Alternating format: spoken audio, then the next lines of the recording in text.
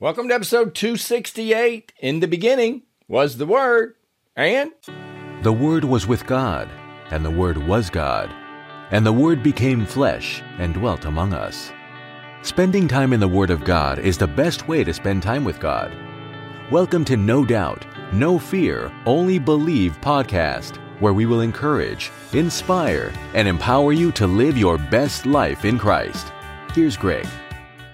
grace to you and peace from God, our Father, and the Lord Jesus Christ. Well, I'm going to kind of pick up on the same theme of me being a screw-up. We already knew that. If you listened to any part of my podcast, you know that this is about an imperfect man following after a perfect example. And as I was reading, I'm a reader.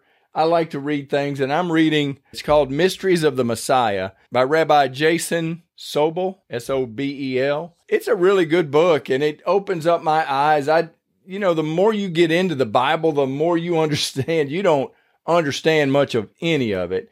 And I never really knew that the Hebrew language and the Greek language, each of those languages, the letters are associated with numbers as well. So each word has an associated number with it.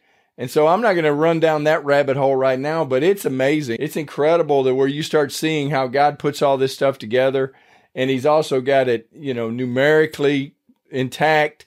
He's got the words, and it fits like a hand in a glove. It's amazing. I love the Bible, and the more I get into it, the less I know that I understand of it. So I'm here to tell you that I'm just learning just like you, but I'm in it every day, and I'm seeking. And the Bible says seek and keep seeking, ask and keep asking, knock and keep knocking. That's what we're doing here. We're just getting into the Word of God and allowing the Word of God to get into us, and we're trying our best to promote the kingdom of God, God's way of doing things. And one of the things in this book that just stopped me, and it's not the Bible, so I can't say that it was the Holy Spirit that stopped me, but as I've been searching for what am I going to do and what do I see as my reason for being here on this podcast or being here on this planet at this time, because we all have a purpose. And one of the words that Rabbi Jason used was chutzpah. And I'd heard that before, didn't really know what that meant. He defined chutzpah as spiritual audacity. And I want to tell you, that just fired me up, because that's the thing that I think is missing in the church today, is just that spiritual audacity to do the Word of God and to believe the Word of God. Instead of making excuses for God, we start getting into the Bible and start allowing the Bible to be lived through us. And when I start thinking about this spiritual audacity, the next thing that I go to is John 14:12, where Jesus said, assuredly. And I'm going to go to that real quick because I want to make sure I read it specifically. I think I got it memorized pretty good. Most assuredly, I say to you, he who believes in me, the works that I do, he will do also. And greater works than these he will do, because I go to my Father. And I've told you before that this was one of those scriptures that just stopped me. And I was meditating on this scripture when I was also meditating on Mark 11:22. And I'm going to read that because that's one of our anchor scriptures for this podcast. Mark 11:22 through 24. So Jesus answered and said to them, have faith in God. For assuredly I say to you, whoever says to this mountain, be removed and be cast into the sea, and does not doubt in his heart, but believes that those things he says will be done, he will have whatever he says. Therefore, I say to you, whatever things you ask when you pray, believe that you receive them and you will have them. Now, I want you to know that we've talked about this before, but that to me is just like a 1-2 punch to where we just take a right and a left to the gut or to the head of Satan. And that is what we need. We need to get into this word, and we need to find some scriptures that's going to put Satan on the run. And we've talked before about Romans 12:1 multiple times, where we present our bodies a living sacrifice, holy and acceptable, which is our reasonable service. And then James 4:7. And I know if you're a frequent flyer here or a fanatic, you're probably getting tired of me saying this, but this is how we repeat things, and this is how we start owning them. But James 4:7 says, submit yourself to God, resist the devil, and he will flee from you. So when we submit ourselves to God, then we resist the devil, then he's got to go. And then we take these other scriptures that Jesus said, most assuredly I say to you, he who believes in me, the works that I do, he will do also, and greater works than these he will do, because I go to my Father. And he's told his disciples as well that it was to their advantage. Now, this is in John 16:7, that it was to their advantage that he leave, because if he didn't leave, he would not send the helper. But if he left, he would send the helper. And the helper is here. The Holy Spirit is here.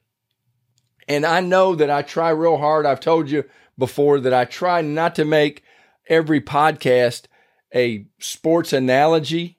I've got to use this sports analogy, and I'm going to use basketball and baseball for what I just think is going on in my head. And with this chutzpah word, this spiritual audacity, we need, as a body of Christ, as the church, we need to start swinging for the fence more. We need to start trying to hit the grand slam. We need to start, if there's 3 runners on base, if we get the position to where we can mash Satan, because the Bible says that we're more than conquerors. We're supposed to be winning. We're supposed to go from victory to victory. And so what we're supposed to be doing is we're supposed to be winning every time we walk on the field. Every battle. Jesus never lost a battle.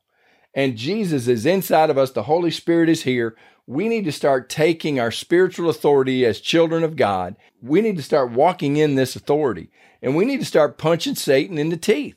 And if we're swinging for the fence and we're trying to hit this long ball every time we get up to play, we're going to strike out some. And that's what I want to talk about, because for, in that us versus them, the last few episodes, I've talked about how with finances, I messed up because I kept swinging for the financial fence. There's a time and a place to do everything. In the kingdom of God, I'm going to bring the basketball analogy, God's way of doing things over and over, the repetitive things. You're going to win the game by doing layups in basketball. You're going to, in the paint, the little 5-footer, the little 10-foot shot, you're going to win the game if you can make those more than you miss those. And if you rebound and you box out the fundamentals.